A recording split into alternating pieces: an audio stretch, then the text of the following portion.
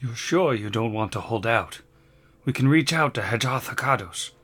Connor Payne shakes his head resolutely. The nerves are ruined. The damage is too extensive. Do the deed, Joram. Quickly. The older man sighs and lifts his axe, muttering a prayer as he lines himself up. Whisper in bronze, steady my hand. Make these strokes swift and the cuts neat, that we may set this man on the path to healing. Resisting the urge to close his eyes, Joram Kite swings the axe down once, twice. Connor bites down hard on a strap of leather, throwing his head back and punching a table against the pain. But he stays conscious. He fights through it. The pain has to end. Kite drops the bloody axe to the floor and brings one hand up to his friend's legs, now both cleanly amputated below the knees, and the other to his holy symbol. Now he closes his eyes and whispers to his goddess, and a flood of bronze energy flows out from the symbol like water, following the cleric's arms down, wrapping itself around the wounds at the ends of Connor's legs. New skin grows under the healing light, and slowly the wounded man relaxes. The pain fades from his face. Connor lets the leather strap fall out of his mouth and tumble down to the floor with a sigh. He reaches out with his right hand, resting it on the forearm of the cleric. Thank you, friend. I am truly in your debt. I only wish I could have regenerated. Think nothing of it. There are other ways to walk, but now I'd like to speak to my daughter. This is Pod Against the Machine.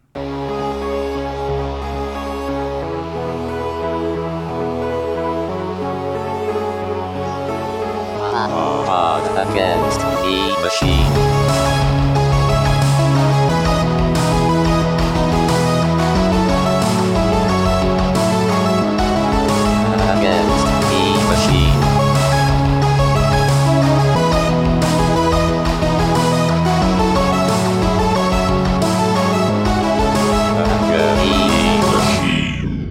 Welcome back to Pod Against the Machine, the only Pathfinder actual play podcast where Patchy Blue does not have a consistent accent, but he does have a lore dump for you. And I forgot how I start these. Hi! Hi, everybody. Hello. Hey! That seems about right. Yeah, we've created a new tradition. That's how it goes from here on in. So I like the implication that Patchy Blue exists in other podcasts. Patchy Blue is universal. Eternal, if you will. Yeah, you guys had a chance to take him out, and now his reign of terror will never end. He's escaped into the multiverse. It's going to be the final boss of Book 6. But not of our podcast. Yeah. He's going to sneak into Carrion Crown, and the HLP gang is going to take him down. They're going to try. That's fair. He might have 2d6 of sneak attack by then. Oh, mercy. Fair. That's just untenable. When last we left our heroes, they had made short work of a whole slew of Ysoki and Orc enemies before imprisoning one Patchy Blue and interrogating him, and getting all sorts of juicy gossip about what actually was going on the engineering deck, who was responsible for all of the issues in Torch, and what remained as possible threats to our heroes. So we sort of cut off right after the end of the interrogation there. Everybody's just standing in a sort of cafeteria setting, where there's several tables and some rolling chairs and a whole bunch of dead bodies and possibly dying bodies. And here we are.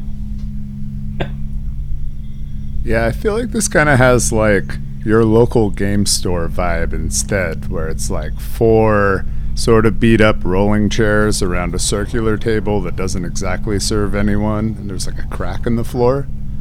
Yeah. Well, if you want some flavor text, cushioned chairs and metal tables are situated throughout this small room. To the north are several doors, while a few broken machines lie against the walls. Broken panels cover the ceilings, and mounds of what look like shattered glass have been pushed under the tables. Guess we should maybe start grabbing everything not nailed down. Did any of those, I'm guessing none of the orcs or Ysoki had anything super great on them, but they probably had junk we can sell. Well, if you're searching the lot of them, each of the orcs had a masterwork studded leather armor, masterwork buckler, not a butler. That'd be cool, but maybe later in the AP. They each had a brown access card, some money and some silver discs. And then each of the Ysoki, including Patchy Blue, who obediently dropped his stuff before taking off, had a magic bolt of some kind, a set of small leather armor, a small hand crossbow, a small short sword, and a brown access card. How many of both were there? With 4 each? I've actually already pasted it in the loot channel. It's hidden behind spoiler text, but now you can click that spoiler and see your spoils. Is Asher proficient in shields? I would think, I was actually just looking that up, like, ooh, one-handed firearm and a buckler. Because you can use a buckler and a gun. I'm going to confirm that my archetypes didn't give me any wonkiness, because I would think the paladin would be, for sure. Yeah, that's kind of what I felt like. I thought a paladin should have shield proficiency. I guess... Should we roll on those? Same page, my guy. If you want to roll a spellcraft on those bolts. Yes, I'd like to roll a spell check. Make sure they're spelled properly. Oh, that's a 9, not a 6. Okay, that might actually get me something then. +7, so that is a 16. With a 16, you... Oh, no, excuse me, that is a 17. I was looking at Arcana, not Spellcraft. Ooh. Well, now you know everything. You are now the proud owners of 7 screaming bolts. These are +2 bolts that scream when fired, forcing all enemies of the shooter within 20 feet of the path the bolt takes to make a will save or become shaken. And why on earth weren't they shooting those at us? So they only had 1 each. I feel like after they saw us kill the first 3 or 4 guys, they would have thought we might be worth using those on. Probably. No, that's how I play video games too, is you really just hang on to them to the last boss. Yeah, they might have needed them for the adventurers that came after you. Yeah, had they not died. Sure. You never know when your boss is going to be the last boss. It's what my grandfather used to say. We'll cut that part out. Nope. No, we're keeping it in. Guess Vargas will turn to the rest of the group and say, "The coward rat told us who's here and where they are. So, what's our next move?" I believe checking these rooms to the north, the one that Patchy Blue occupied and the one directly to its west. And then we have to figure out from there if we want to try our hand at any of these doors to the south. I worry that these rooms are interconnected. Robots, gargoyles, and the lady with the purple hair. So we still don't know anything about her combat capability. According to the rat, she's some type of priestess, but...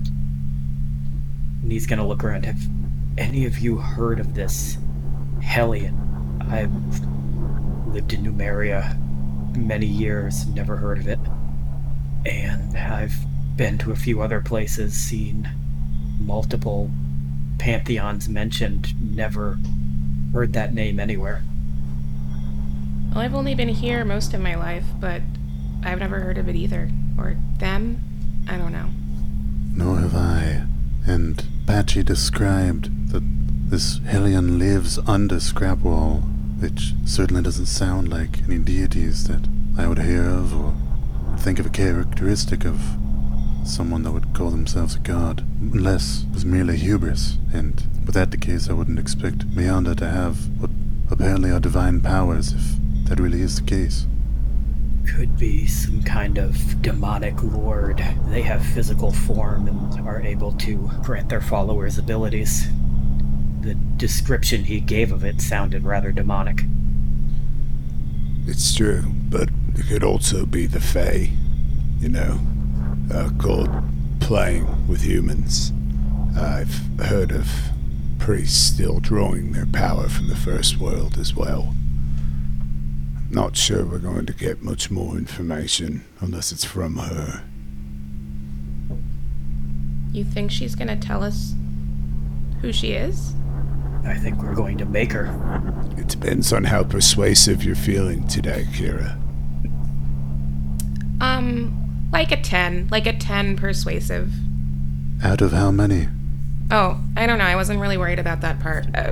Let's say 9? Oh, I'm perplexed, but impressed at the same time. If she doesn't tell us, perhaps she's left an incredibly detailed journal of both her past, her deity, and her plans for the future.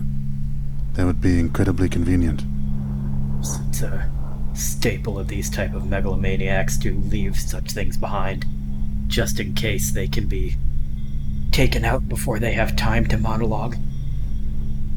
Okay, so I guess we should find her, and then ask questions, and then read her diary.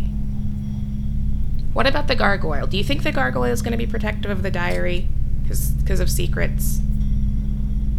I doubt we'll get any kind of audience with her without dealing with the gargoyle first. I don't know, perhaps Brixby could pretend to be a delivery person and say that we require a signature on a package that's too large to come through this door, and then we could lay in a trap for her. See, that's good Linus thinking right there. That's some silver disc heist sort of behavior. That's what I appreciate out of you. Although, I do think that we should consider resting. And to do so, that we make ourselves vulnerable. Unless we choose to, say, go up a floor, down a floor. Well, if we search these other rooms to the north, possibly we'll find one that we can barricade ourselves in. And then go find her tomorrow? Well, if we arrive early enough, before she holds her congregational service, sounds like we know exactly where to find her, in this reactor room. Which reminds me, Patchy Blue did say that all kinds of treasure and items that they had found were sort of arranged outside the door as an altar of sorts. I, for one, would be interested in perusing their wares. We may find something useful to arm ourselves with prior to engaging in combat. Okay. Well, we can look through that pile and find some place to sleep. And not read any diaries until tomorrow. For listeners at home, everyone is shrugging in kind of like tepid approval. So we starting off with the doors in this room then? Yeah, I guess Vargas will walk up here. This is where Rat Guy was, right? In this one? Or is he in the next door? He was in the one to the right of that. And this is looks like a kind of a dorm room. It's got 2 sets of bunk beds, so sleeps a total of 4. All the light panels that you've grown accustomed to seeing in the ceilings have been smashed out. They're sort of broken glass shoved under the beds. Looks like they were annoyed with the lights and broke them all. Doesn't look like there's anything left in here. Doesn't look like anything really of interest. Some dirty clothes and stuff. What's the door situation look like for this place? Well, the sort of loungy type room you're in has an array of 4 doors, like 4 along the north curving wall. Oh no, I meant like what type of door does this room have? Sorry. Oh, it has just one of those pocket doors that basically you touch it and it opens. And it's not one that you need any kind of key card or anything for, or if you would, it would be a brown. Right. Yeah.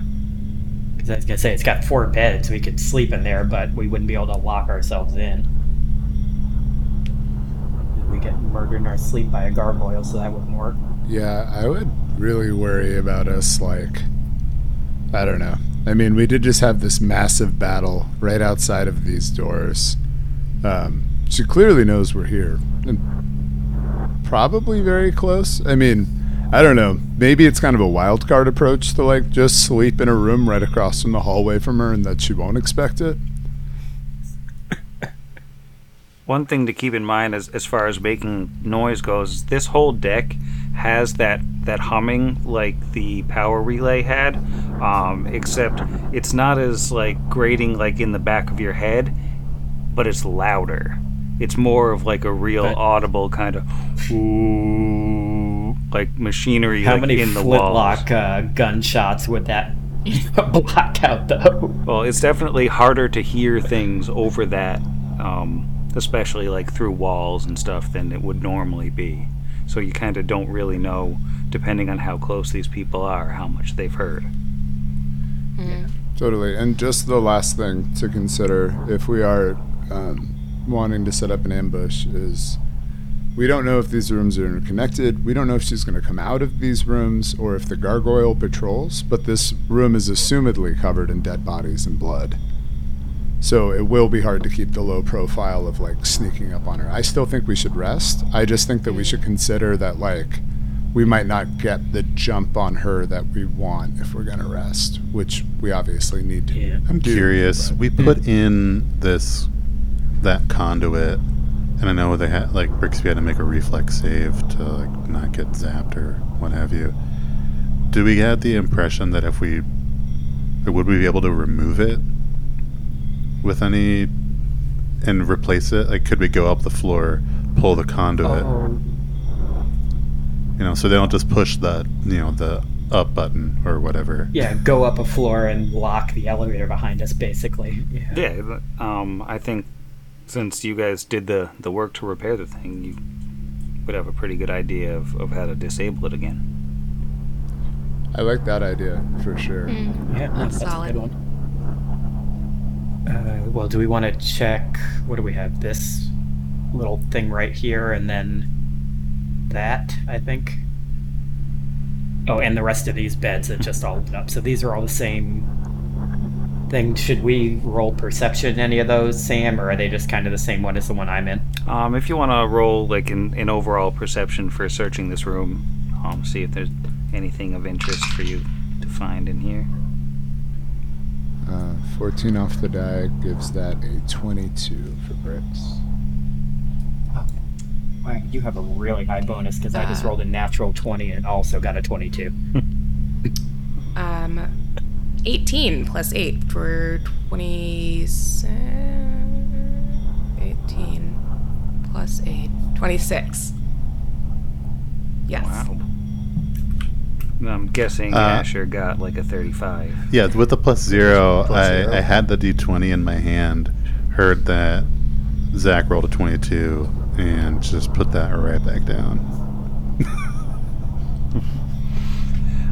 Well, with that, with those beautiful search numbers, while Asher just kind of hangs out playing with his gun, you see that these other 2 bedrooms are much the same as the first. 2 sets of bunk beds, bunch of smelly, wrinkly old clothes, nothing really of interest. The room on the north side on the far west appears to be another fully functioning bathroom. It also has a bathtub. If anybody needs to get cleaned up, it all looks like it still works. The lights are smashed in all of these rooms. And one thing that Brixby and Vargas and Kira come upon almost by accident, by moving some of the broken machinery out of the way, so they come upon this tall rectangular machine it's about 5.5 feet tall, and it has on the face of it a glass panel and then a series of buttons to the right of that. But the glass panel has been smashed, and inside are these sort of shelves of metal rings, and in those metal rings, in each one, there is a goo tube. A goo tube. Called it in the chat. Right there. Oh, they can't did. see it at home. But May Caldera's damn, blessings never wow. cease. You That's have fan found service to me. Surely, this nourishment is a gift and a sign. Well, I'm actually pretty sure we still have like 118 of those in the bag of holding, so maybe we're Yeah. good and we can leave that for someone else. Vargas starts tossing them into the bag. Yeah, I don't know why anyone else would come down here. We killed all the rat folk. Even though they were saving their consumables for another adventuring party, it just seems respectful, though. What? Sharing. What's your problem with the goo tubes, Kira? I don't understand the convenience, the flavor, the variety. Why, it's good on the go, it's delicious and warm. yeah, with ribbons of natural and artificial beef flavor and brisket chips. When every meal could possibly be your last, the ability to have non-perishable food with you at any moment is almost like a miracle. Yogurt should not be non-perishable. Yogurt should be able to perish. It's yogurt. Okay, and it's not yogurt, obviously. You know what? This is fine. It's okay. It's space yogurt. It's better because I like that potentially you're centuries you're old. completely fine with the existence of dragons and magic, but you're like, non-perishable yogurt, I draw the line. I mean, any yogurt, to be fair. It just shouldn't exist. But hey, like, protein goo is important, I guess. So here we are. Kingsley Adding loves it. 32. He doesn't. Don't you put those words on him. Hey, I didn't eat all of the cricket chip cookie dough. you look in the I have to bag quit and the Kingsley is just tail deep in a goo tube. I like Basically that. made a home Is out of it. Kingsley in the bag No, of holding? Kingsley is in the backpack, and Where he lives now. he now has a pot belly that drags on the ground because he's just full of goo tubes. He's down to a plus five fly bonus because he's full of goo. But his con modifier's up. I can put it in the other one. That's why. But yeah, that's about all of interest in the engineering lounge and adjoining bedrooms. Now, Also, I believe Vargas definitely killed that orc last session. He does not have an X over him. does he not have an X, or does he have so many icons on him that you can't see the X? Yeah, Oh, he has sure. literally all of the icons. Oh yeah, there is an X as one of them. I forgot you did that whole border of icons. I was hoping it would coat him, but they just got smaller and smaller, which ruined my dreams. We're switching to Foundry. Sorry, Sam.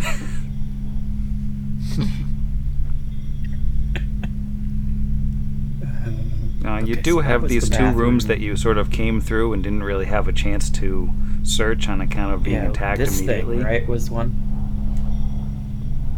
Oh, and I guess, yeah, you're right. We didn't search this big one with the boxes, did we? Right, you No. just saw a pile of boxes. Before we move on too much into searching, Asher would say to Vargas, "You murdered that orc. That helpless orc. I understand they attacked us, but is this what I should expect going forward, that enemies that have been defeated, whether they are conscious or unconscious, will perish at the end of your fist?" No. In this case, well, you heard what that rat said. The Lord in Iron does not kindly accept cowards or blasphemers. An orc switching his allegiance to some ridiculous, unknown god living under a scrap heap is an affront to Gorham. And you saw how much of a coward that rat was. Granted, I did expect the orc to give us something, simply because the laws of battle, we were clearly shown to be the victor, but it would debase him to wake him up and have him spill his guts to us, as a follower of this ridiculous Hellion clearly would. Better that he die in battle and possibly be redeemed in the Yes, Iron's eyes. I would agree if he did die in battle. The concern I have is that if you are taking it upon yourself to, whether in battle, after battle, decide the ultimate fate of everyone's lives, what sort of path are you putting yourself on? The path I've already been on for far too long to step off. And then he walks into the next room and starts searching. I think Kira looks after him and then back to Asher and then after Vargas again. And then to Asher. Are you okay? I don't know that I've been okay since I've been in Torch. Kira, there's been a lot of... No, but I believe I'm more okay than our Kellett friend. I do want to say, the whole time Vargas was giving that speech, he had that same kind of like manic look in his eye that he had when he was freaking out after finding out that we were in a spaceship. He seemed like he had like the kind of airs about him like a fanatic, basically.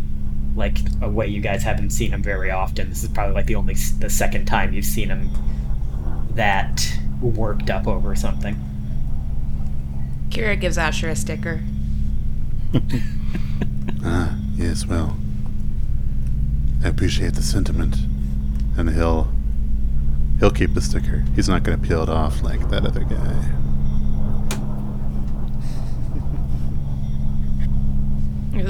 Sorry your friend murdered someone in front of you. That's a bummer, says the sticker. Yes, leave it to Michael glitter. to carry stickers for every occasion. It's actually a Joanne sticker, but yeah, you're welcome.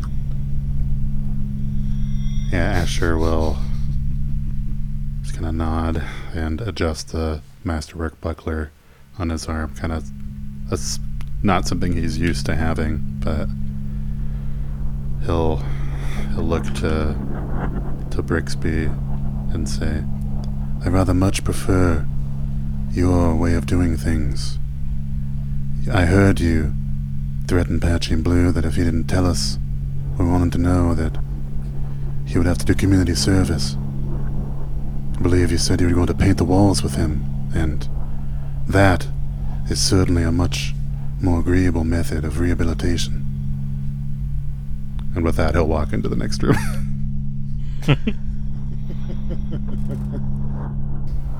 This large room here is the walls of this chamber are battered and dented, and the lights in here are still flickering, and they give the whole room a sort of phantasmagoric cast. There's a mound of rubble heaped in the north, while numerous containers lie in haphazard piles throughout the chamber. It looks like almost all of them have been smashed open, including the desks and chairs to the southeast. It looks like this room has been pretty thoroughly ransacked. I am not finding anything. That is a 4. Okay, do we still throw in perception checks at this? 6. If you'd like. Alrighty. Unless we can just roll over that really good Yeah, one from do you the want other to... room. We should roll over that first one, probably, I think, Yeah. narratively. This one is now 10 less with a 12 with a 4 on the die. Yeah, I got a 3 on the die for an 11.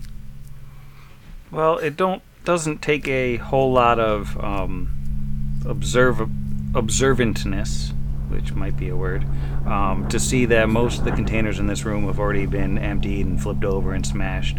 But there is a locker on the northeast side of the room that is battered, like somebody's tried to force it open, but it seems to have resisted the overtures so far.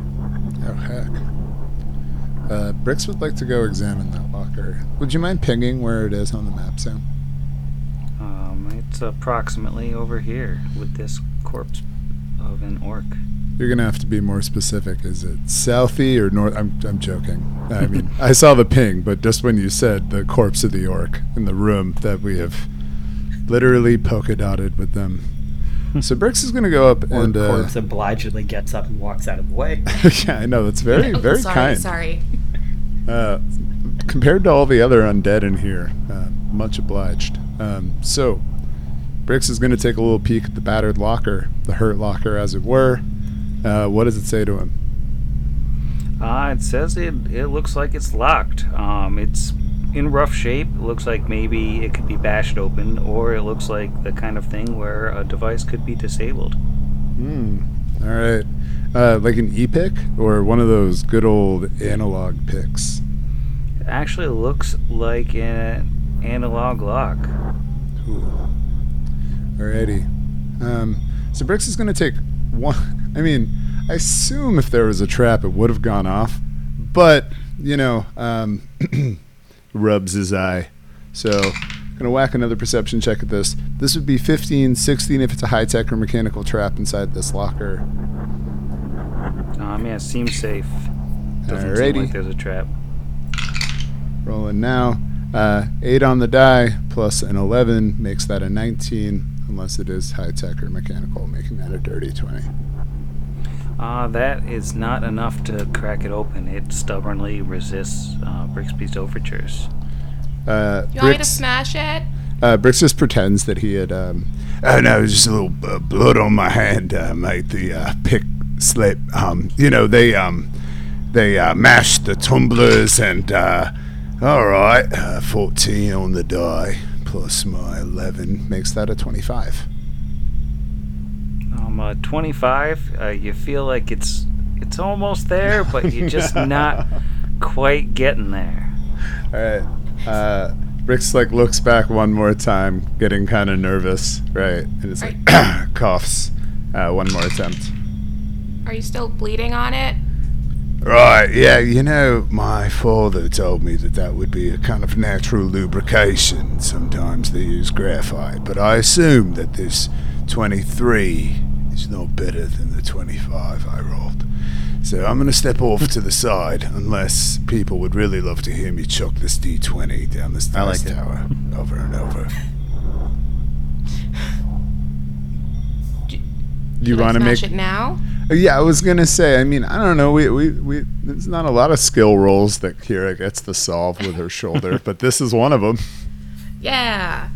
I'm gonna go with a sword, which is probably makes less sense than a hammer, but the sword gets +1 to hit. So. Well, you don't need to roll to hit this thing because it's man. definitely not trying to avoid. You just get to roll damage, and your sword is adamantine, so it ignores hardness, which is going to come in handy here. That was not a great roll. 3 plus 7. 3 plus 6. 10, 9. 9 points of damage. So, she'll look at Brix, meaning I'm also so bloody right now, and lubrication, and my dad. So.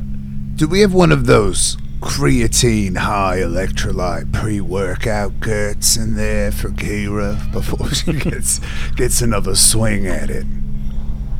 I was thinking perhaps Rockin' Ranch Raspberry.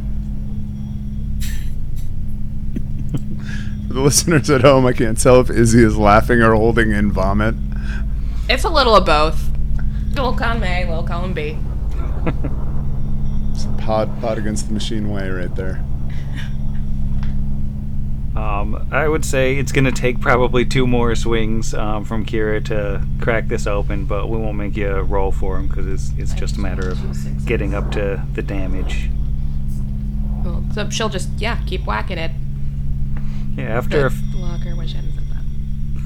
after a few more whacks with the special, almost magical greatsword, the door of the locker pops open and the contents come spilling out. And you see 2 batteries, 2 silver discs, a strange ball kind of thing. It's like a white ball with a black top.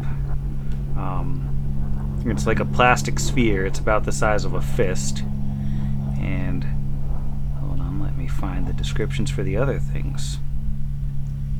You'll find what appears to be a large, like, 2-handed gun with a spike loaded into the barrel where a bullet would be, like a kind of a harpoon sort of thing with a tether coming out of it. And then the last thing is... Like a grappling hook gun? Sort of looks like a grappling hook loaded into a gun, yes. Oh my god, yes. And then That's awesome. let's see, and the final thing, as I search, is a small pod-shaped device that has a red dome on the top of it. And we can take engineering checks to identify these items. Can I determine if this pod is for or against the machine, Sam? This pod actually is a machine. Oh no. I thought it was an easy button from Staples based on the description. Just whack it, torch comes on, zooms in on Asher's face. That was easy. Boom, new sponsorship. Partner. And that's the show. All right, yeah, I'm gonna throw a knowledge engineering at this. And Sam, did I miss you? I'm sorry, Zach, go ahead. Oh no. Did I miss you describing a small white striped key card, or because I was typing things into the loot sheet, so I want to make sure. I mean, I think you missed it in that it didn't happen. See, Sam. So you missed it. Nice try, though. For prep, we've all been reading this book called The Secret, and we're just really trying to make this white key card happen Manifest. every session. Editing, I've seen that we've brought it up at least 5 episodes in a row, so I'm sure it's right around the corner. And it's weird that, like, every time you bring it up, it actually moves it back a room. And I'm not That is controlling weird. that. The PDFs keep changing. It's weird. But that 12 in my die gives me a 21. I had a 23 total. I almost never outskill Brickspace, so Oh, you got pretty strong engineering chops. I feel like that's where we really neck and neck. Let's start at the very beginning. The small pod item is an emergency beacon. It emits a bright red flash from its dome every 6 seconds when activated. Amazingly, once per round. The beacon also transmits its location. Any device capable of receiving signals of the sort can pick up a beacon signal, which can be tracked back to the source with a successful knowledge engineering or survival check. The beacon's transmissions have a range of 100 miles over flat terrain, but the range is halved by forests and hills and quartered by mountainous terrain or water. So it's a low jack. So, just quick aside, because we had mentioned this, was Scrapwall 100 or 150 miles away? I know, because I know that, like...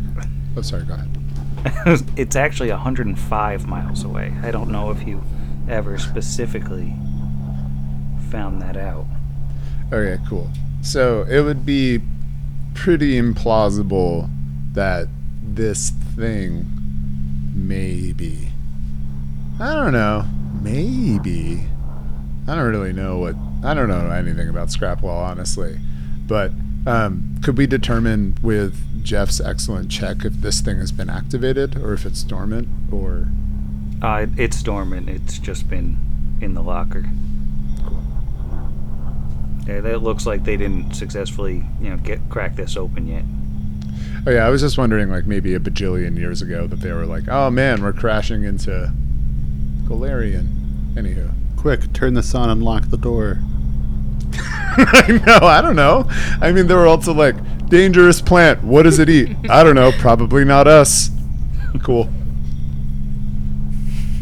They were very responsible scientists, is what you're saying? It's true. Their like class pet was 11 Kasatha skeletons. Now, the strange item that looks like a gun with a spear in it is an auto-grapnel.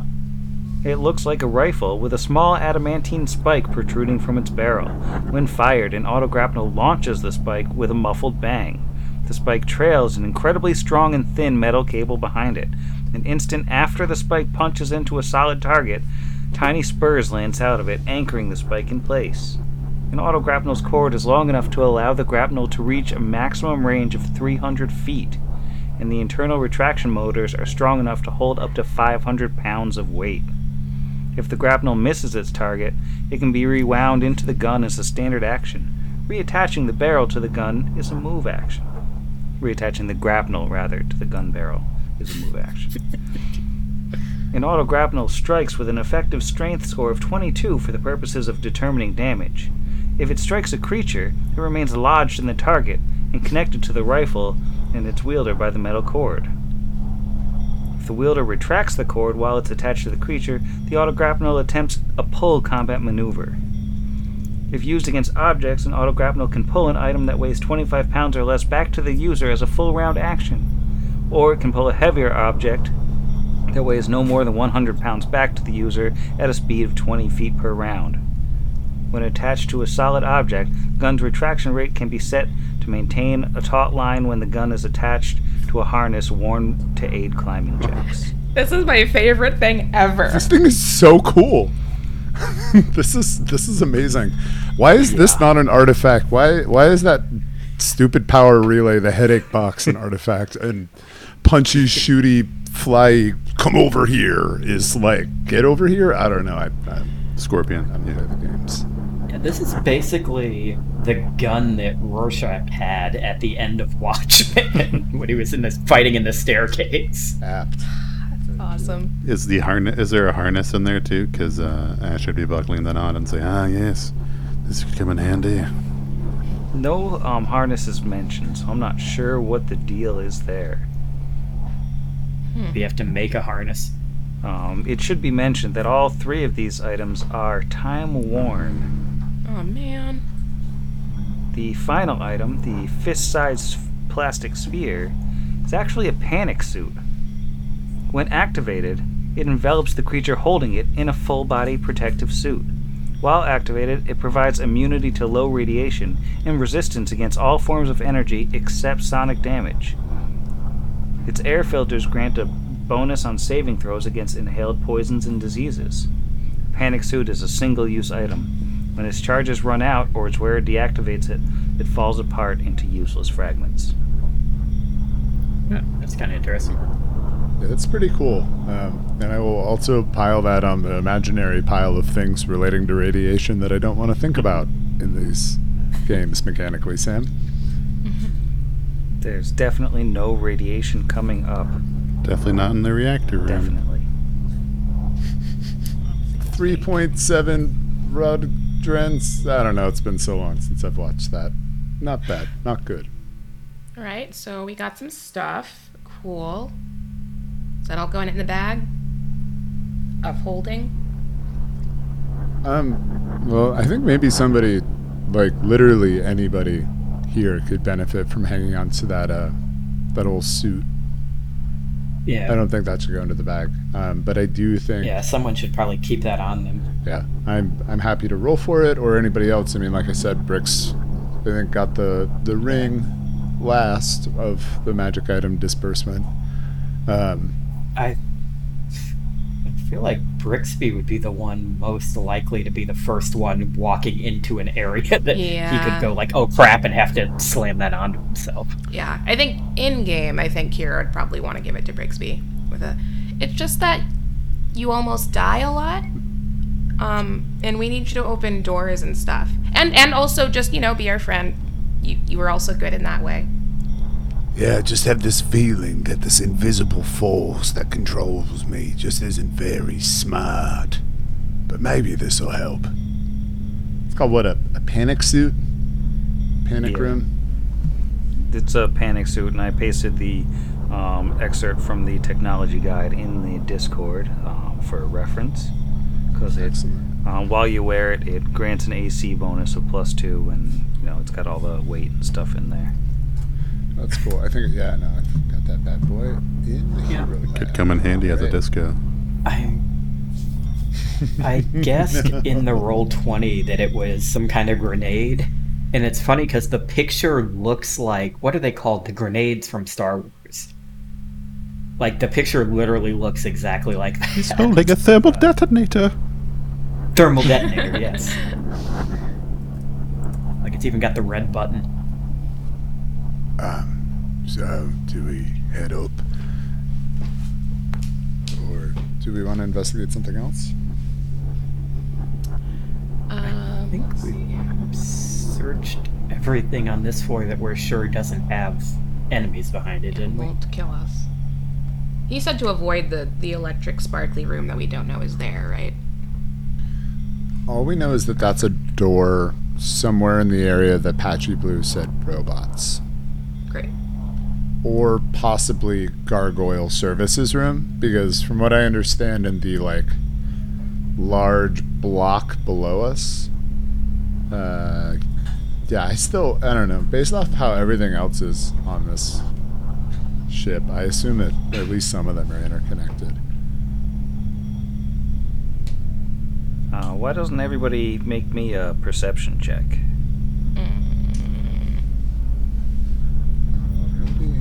Switching to a die. That is a 6. 17 on the die for a 17. I rolled a 6 for a 14. Also rolled a 6 for a 14. Well, this time it's Asher's keen sense of smell that picks things up first.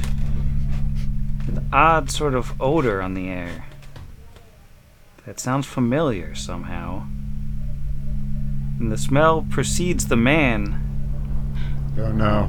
by a moment or two. Oh no. But,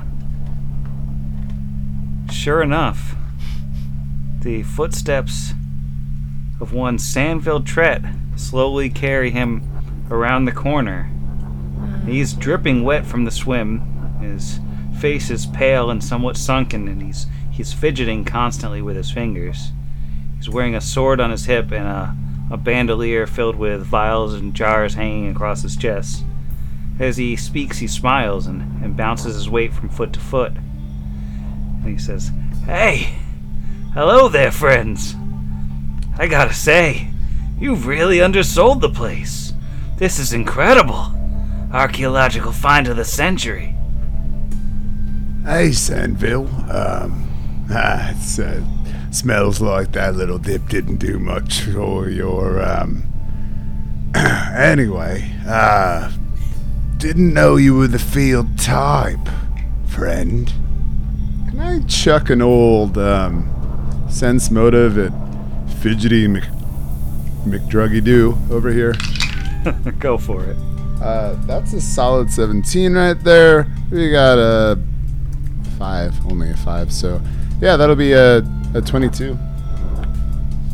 Now with the 22, he's definitely nervous. He may be in some way inebriated. It's hard to tell. Does he look like he's gonna do something weird to us? Does he got like a? Does he got a vibe? He's got a vibe, like he's definitely really nervous and sort of doesn't know what to do with his hands, and isn't sure how things are gonna go here. Brix, is your friend okay? So Brix is gonna, in as much as the party has come to know each other over the past couple days, look into the eyes of everybody else in the party and express some grave concern. Not the joking concern that he normally, like, Sandville's awful and he kidnapped me. That's what friends do. It's fine. No, it's like a kind of put your hand on your hip there, gunslinger kind of look. Because, yeah, he's going to wheel back towards Sandville and go, getting to a little bit of the old all night there, buddy. You're, shaking, jittering a bit. And, I think Brix is gonna move down south to not be in the way of Asher, but in direct line of sight with Sandville. Yeah, I think Kira is going to move up. Next-ish to Asher, but closer to Sandville. Now's not a good time for us to be washing your clothes, Sandville. Perhaps whatever urgent business you have, maybe now is not the time or the place. Do you even know how to use that sword on your hip? Do you have any idea how dangerous this place is?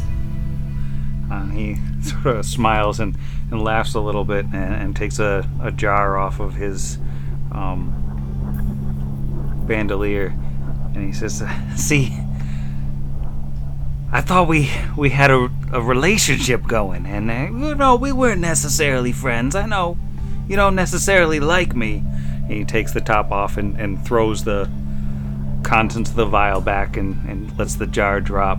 He says, well, we were gonna share the bounty under the hill, right? Yes, we're still awaiting the rest of the payment from a previous transaction. Yeah, but even more pressing, what's your quaffing there, mate? You're making us all real nervous. And he sort of laughs a little bit. He says, just a little medicine, I get nervous and, old habits.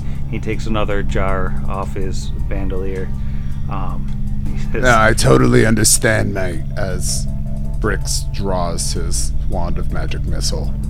Nervous. Old habits. So hold on before you drink the next one. Because, well, I'm not going to use any more colorful language that might be misinterpreted by any members of this party. But we've had a very long day. And as you can tell, the way that we've been dealing with it has been colorful, expressive, and, well, frankly, all over us and everything else. Now, our business exists outside of the hill, Sandville. Under here, I'm not your little rat boy. Now explain before you put that whatever to your lips. Because everybody else in this party is going to ask you in a much less kind way. Steps forward, 1 5-foot step, putting him out of line with everybody else. Friend. And he'll hold his hand out to the side to sort of keep the vial in his hand theatrically away from his mouth. And he goes, sure, I understand. An excess of caution. You're a smart guy. You're very smart. You're very capable. I get that. I get it. Thing is, I get nervous when I find out people are holding out on me. He looks around, looks up at the ceiling. He's like, I know I didn't get you your money fast enough, and there were complications. And you get that, and we all get that. But this, you hurt my feelings, Brix. And this is business, and I admire what you're doing. The swath of murder that you've cut through this place is particularly impressive. And he sort of points at the dead bodies that are strewn throughout the room that you guys are all standing in. He says, and by all means, you can get back to that just as soon as we come to a new understanding. But, the situation, I feel like, is a little bit different than you were letting on. And, you're sitting on a power relay. A priceless artifact. One that I pointed out to you. And you didn't come to me with that information. You went to Connor Bain, probably the least trustworthy man in Torch. And you keep it from me, your technology guy, your expert, the guy who risked his neck to hide your robot. What does that say about our relationship? That I listened to you the last time that you told me that you were being pursued by Rope Fists. A organized crime group that has become increasingly tied to whatever nastiness we've discovered in this town. Now listen, Sandville. I know I drug up a robot my friends insulted to you, but I want to get one thing. Cross, you and I, we are not the same. The wonders that we hide under these sands, they're for everyone in Numeria. They're not for the Technic League, not for grubby hands of merchants. Now sure, a little coin can pass here and there. Something of this size isn't to be melted down and sold by men like you. Now frankly, Sandville, I think as a business courtesy for our future relationship, I should turn over negotiations to one of my perhaps less impassioned party members. Asher? Yes, Sandville. You did point us in a direction of activity in a warehouse, and we thank you for that. But we won't apologize for trying to relight a torch and restore the daily lives and function of an entire city simply to detail an inventory of technological wonders we may have unearthed in the process.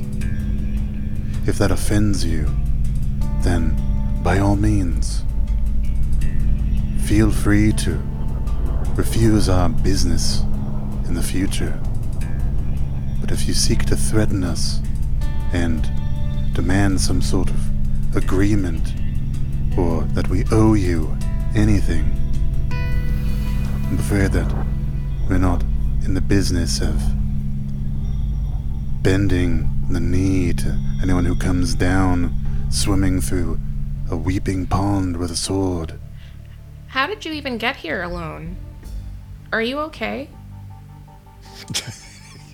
I mean, I'm good. I'm great.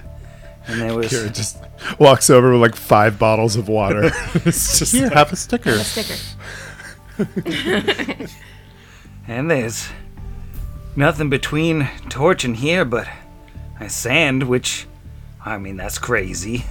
But, and you guys didn't leave anything alive in your wake. So I just walked. I just walked until I heard voices. Walked from where? From Torch.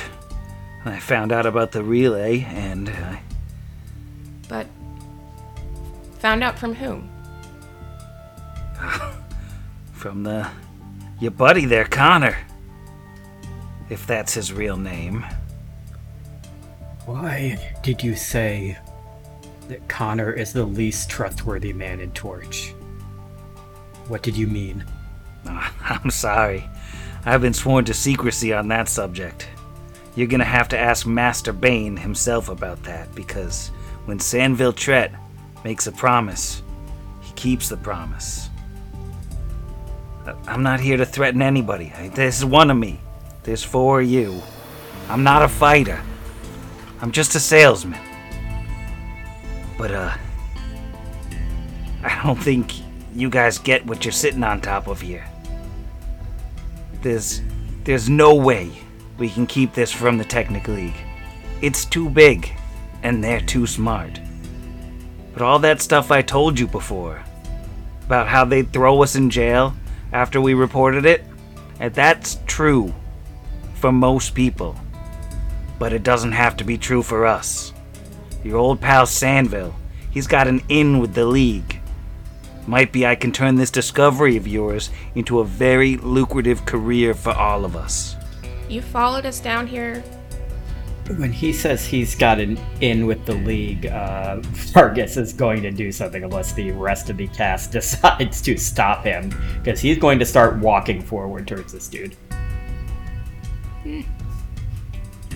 As Vargas walks towards him, he's going to sort of match him step by step, kind of walking backwards, still holding his hands up like he's not going to do anything. He's like, hey, get your boy here.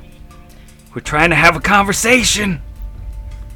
What do you mean you have an in with the League? I just mean that I'm sort of an independent contractor. They, every once in a while, they ask me some questions. Maybe they'll point me somewhere, ask me to keep an eye on something, maybe help them find a little contraband, and they toss me a little money now and then. That's it. I'm not part of the League.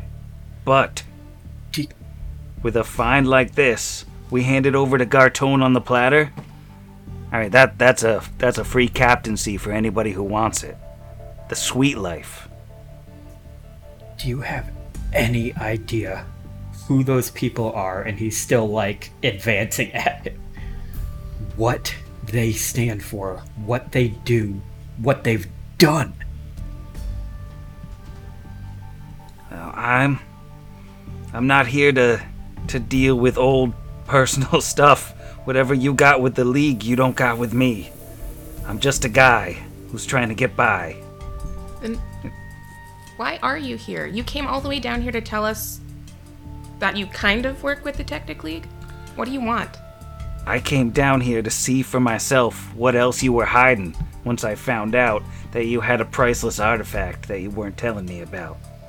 Now you stay the hells back. You stay the hells away from me. And he takes his free hand and he pulls a pint jar sized vial of liquid off of his chest, and it has a rainbow swirling sheen to it like oil, and he pops the lid off of it with his thumb. He says, I want to do this peaceful. I want to do right by all of you, despite how you've treated me. But don't think for 1 second that this is ending any way but the way I say. If I have to, I'll kill the lot of you. Now. Sandville. What happened to Connor in the Gearfather? What do you mean Connor told you about the transmitter? He told me right after I fixed him, because I'm a stand-up guy. Can we Where's throw Val? a Fixed. sense motive at that statement? Yeah. I would also like to do that. All right. I am rolling pretty middling. It's an 11 plus 5, 16. 16 plus 3, 19. That seems genuine That he fixed him. that he fixed him. Okay, so then, yeah, I think Kira says again, what did you do to him? Where's Val? I didn't see the kid. And maybe she's back at her house. Maybe she's with him now. I don't know. I mean, I didn't fix his legs. I'm not a cleric, but I got the robots out of his head. Would have done it sooner if Kite had let me anywhere near the guy, but... How did you know how to do that? What about Father Kite? Kite's fine. I didn't see him. I snuck in while he was sleeping to help Bane because he wouldn't let me. I had medication from the ruins, specifically the type of stuff that deals with infections that you could get from this stuff. Man, I am so torn. Sorry to break the IC for a second. To just point directly at those robot doors right to our east and be like, there's the robot, Sandville, go get him. But I really don't want to get into a full-on robot battle with a Gearsman right now. We can just lock him in there. Yeah, at this point I'm kind of... just Now. shove him in.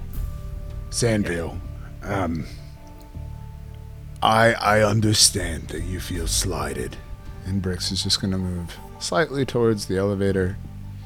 Now, we both know that this is not the way to do business, sneaking up on one another. You know, proper business is done at 11 p.m., me hammering on your door at that hostel that you like, mate. You know what I'm talking about, right? Now, this is a very delicate and evolving situation. And for better or for worse, you've just involved yourself with it. So I don't think anybody's going anywhere till we finish our little ollie-bollie. And I don't think anybody's killing anybody either. So how about you and Vargas and me all walk back up to this room? Right up here. Takes a second, and then he goes, I'll be right behind you. No funny business. Nobody goes behind me. You're lucky we have more important things to deal with now. But when this is over, you and I are going to have a very long, very hard talk about supporting the Technic League. And then Vargas turns around and walks back. And Sandville will follow. Before Asher moves out of his way, he's going to look at Sandville and say, on one hand, you say how badly we've mistreated you, as though with your sense of entitlement, you feel we somehow owe you something. And then, within the same breath, you say you'll kill all of us. Let's say you put your medicine away if you really are willing to have a conversation as a sign of good faith. And I'll roll diplomacy. 24. And he'll pop the smaller vial back on his bandolier. The larger jar, he said, top of this one's back there. I'll get it.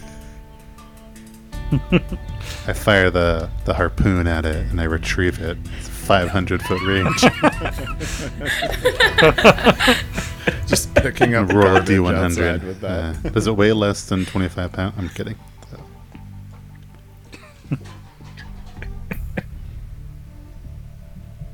Asher will slowly walk away back towards the room, trying to keep about 25 feet or so ahead of Sandville. And as you're all heading in, he will chug the jar of the mirror of the strange fluid. MF. And he dies. Did it have to go this way, Sandville? Turns out It was the Mercury. wrong one. I switched the vials.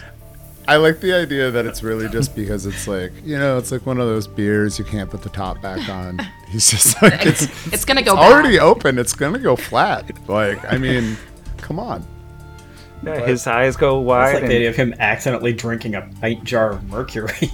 Iocane powder. And he just lets the jar drop on the floor and says, "Woo! Sorry. You know, once I smell the stuff, it's old habits." And he rubs his hands on his eyes, and he follows along like nothing happened. I don't think he is sorry.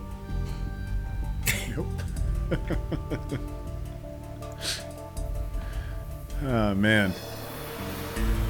Sandville is way more Lou Reed than I ever imagined before. It's too bad for him that we have to rest now and all of those benefits he's getting from the stuff he's drinking is going away because there's no way that lasts 8 hours. So Sandville has followed you back into the room. What's the plan here? And just, I'm Tell them our plan to turn around and go back up the elevator. we're going to bed. I am not. Kira is not super comfortable with that much space between Brixby and Sandville. Like, I just don't, she's not leaving Rix alone with him, so, yep, there we go. That works. This feels really tense, Sam. Like, it just feels, you know, Feels I'm gonna a lot level with you, happening. man. This feels real tense. I don't know why. In all our talk about robot rooms and gargoyles and Hellion, never once did I consider the scenario where old Greasy himself comes around the corner. You got me. Yeah, that was unexpected. Well done, Sam Sam. Metal. I'm gonna try something and see if it throws old high guy off his game a bit. Rix is gonna look back at the group, turn back to Sandville and say, "So Sandville, Hellion, what do you know about him?" Never heard of him. Is it even worth sensing his motive at this point? Is his motive capable of being sensed? Has he Right, yeah. transcended truth and Motives. veracity itself? Well, I mean, he seems a little bit stilted and weird now since he drank that potion, or that jar, whatever it was. Medicine. He seems like he might, sort of have trouble lying right now. Yeah, maybe. Well, didn't evoke any response, but it's figured we'd break up the line of questioning that seems to just cyclically go to, "What are you doing here?" And he's like, "What do you mean? I'm here. Here I am. Here I am. What are you going to do about it?" So, I was kind of hoping for like a Beetlejuice situation. We'd turn around and be like, Hellion, and then he would be like, "Ah, here I am." That was a little bit disappointing, but hey, we're not dead. You also need to say it a couple times. Yeah. That's Well, I true. mean, because we don't want to risk any sort of what's that thing of when you steal stuff that's not yours? So you just say it, shoot it 4 times and not 3. You're a well-traveled businessman. Sandville, have you ever had a reason to go to Scrapwall? Nah, bunch of garbage up there. The League doesn't care about that place, and neither do I. No, not really any money to be made. Yeah, I understand as a merchant, making money is certainly your top priority. I don't mean that pejoratively.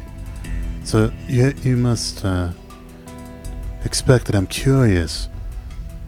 Did you simply help Connor Bain out of the goodness of your heart, or was there an exchange of goods and services? I just saw a guy who needed help, and I helped a guy. You Like I saw a said, guy with information, and you pumped him for it. I'm sorry, Sandville. I've known you longer than anybody here. Let's drop the Good Samaritan Act. Let's be honest with one another. Now, you and I both know that the Technic will never leave Torch alone if it knows what's under this hill. Life will never go back for, turns to Kira. her kin, the people we've met here. I'm not sure that, I'm not sure that I can trust you to not tell them in your current state. Do you think you could muster some discretion for us there, buddy? See, I still think you're not thinking about this clearly. Sure, you've got... The town's got issues. There's money in it for the town. They need the torch. They need their taxes. Think of what you could do from a cushy office in Starfall. You turn this over to the League. They dig this place up. They do whatever it is that they do. We work out a deal with them. They cut the taxes on the town. They turn the torch back on. Maybe they even let the old lady keep some amount of control over the place, and everybody walks away happy. But if they don't come by this peaceably, they wipe the town off the face of Galarian. and you don't get rich. You're lying. You just want the money, and you're gonna hurt everyone here and leave us alone. You're just trying to scare us. If it weren't for people like you telling them, the League would have no idea what was going on here. The torch has only been out for a week. If we're lucky, we can have it back on tomorrow morning. If it weren't for you letting them know, the League would have nothing to do with this town. See, the League's gonna find out. They're gonna find out from me, or they're gonna find out from somebody else. One of you guys is gonna get drunk and run your mouth. Or somebody's gonna tell the kid, and the kid tells some other kid at school. It's gonna get out. But the way I figure it, we do it on our terms. We don't turn the torch back on. We leave it off. We send word to the Technic League of what's going on here, and we secure this place. We do it all very theatrical. They get here, roll into town in big numbers, and it's all, "How do you do?" And I greet them, and they're all like, "What's the meaning of this?" And I'll be like, "Check this out." And then I send you the signal, right? And you turn the torch on. Oohs and ahs abounding. We just did a miracle. And then we bring them down, and we give them a little tour, yada yada, easy street forever, because they're all happy. Or you try that, and they kill you and take everything anyway without having to pay a penny. Yeah, I was about to say, after walking through halls of untold wonders, the most implausible thing I've run into under here is what's spilling out of your mouth right now. If you think the Technical League will give you some position of power because you give them yet another wonder gifted to us from the stars to grind up, to turn into a weapon, to hurt and kill people. Sandville, my friend, this conversation is very grave. You're discussing the future of her people, of the ones that we've come to know and trust here. He's gonna sort of crack his neck and take another step back. Just say, "You're not listening to reason. This is the only way forward. Yeah, we win. Yeah, I win. But everybody loses in the other scenario. You don't know Gartone like I know Gartone. He'll be happy. He'll be grateful. And he'll owe us." Vargas takes one of his...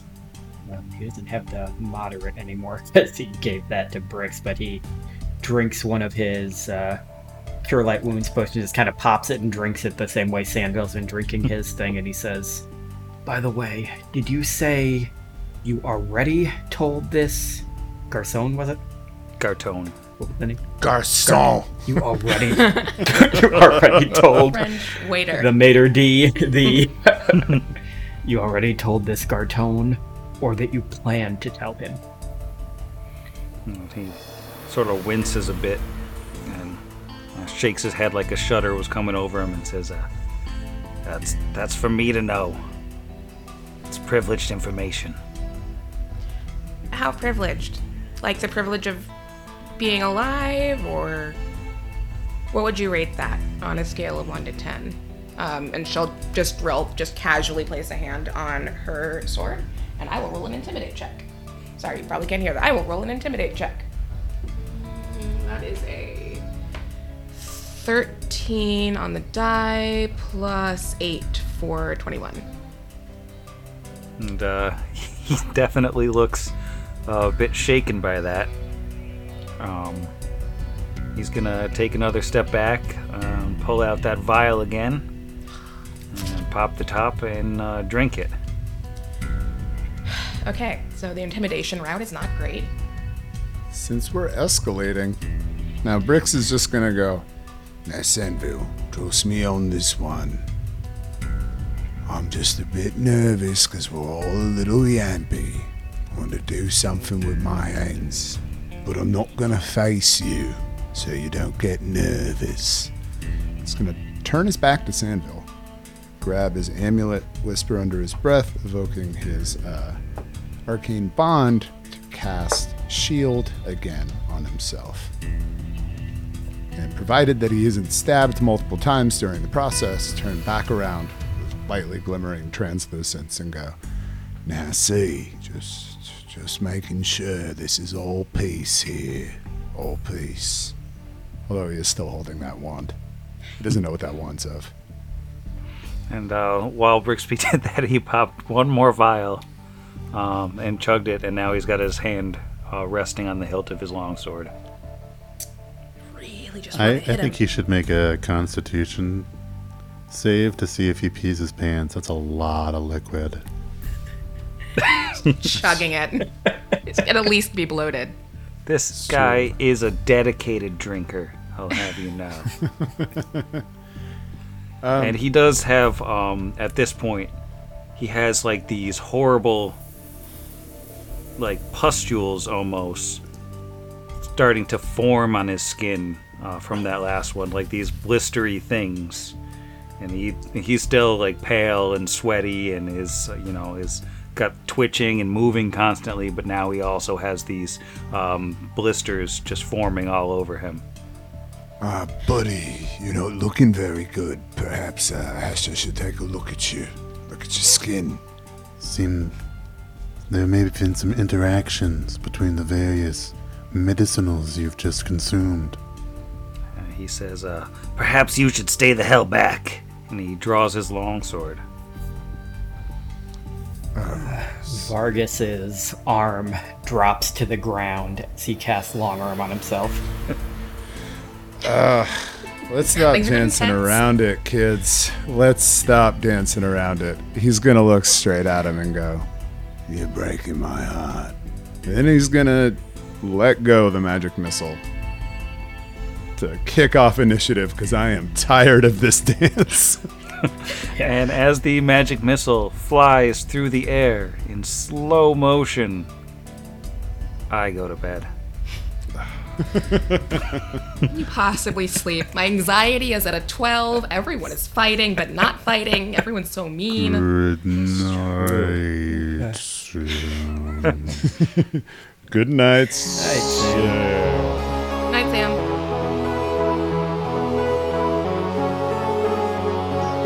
Odds against the machine.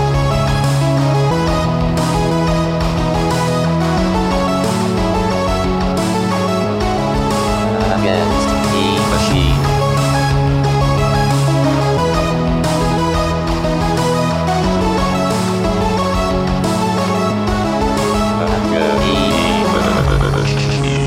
Pod Against the Machine is property of its creators, all rights reserved. Pathfinder and the Iron Gods Adventure Path are properties of Paizo Publishing. Please visit them at paizo.com for more information. Theme Against the Machine, written and performed by our own Zach. Please consult the show notes for additional music and sound effect licensing information.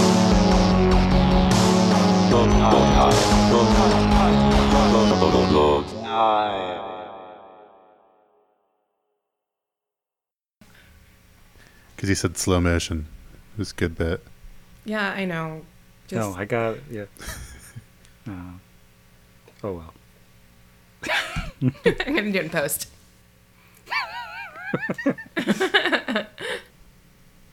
What kind of cool cafeteria did you have where you had rolling chairs in it? Because mine didn't. Even in college. Well, this is more of a business. Did you have a cafeteria in college? We I called guess them that's good. dining halls. This is good radio. Mine had one. They just never let us eat.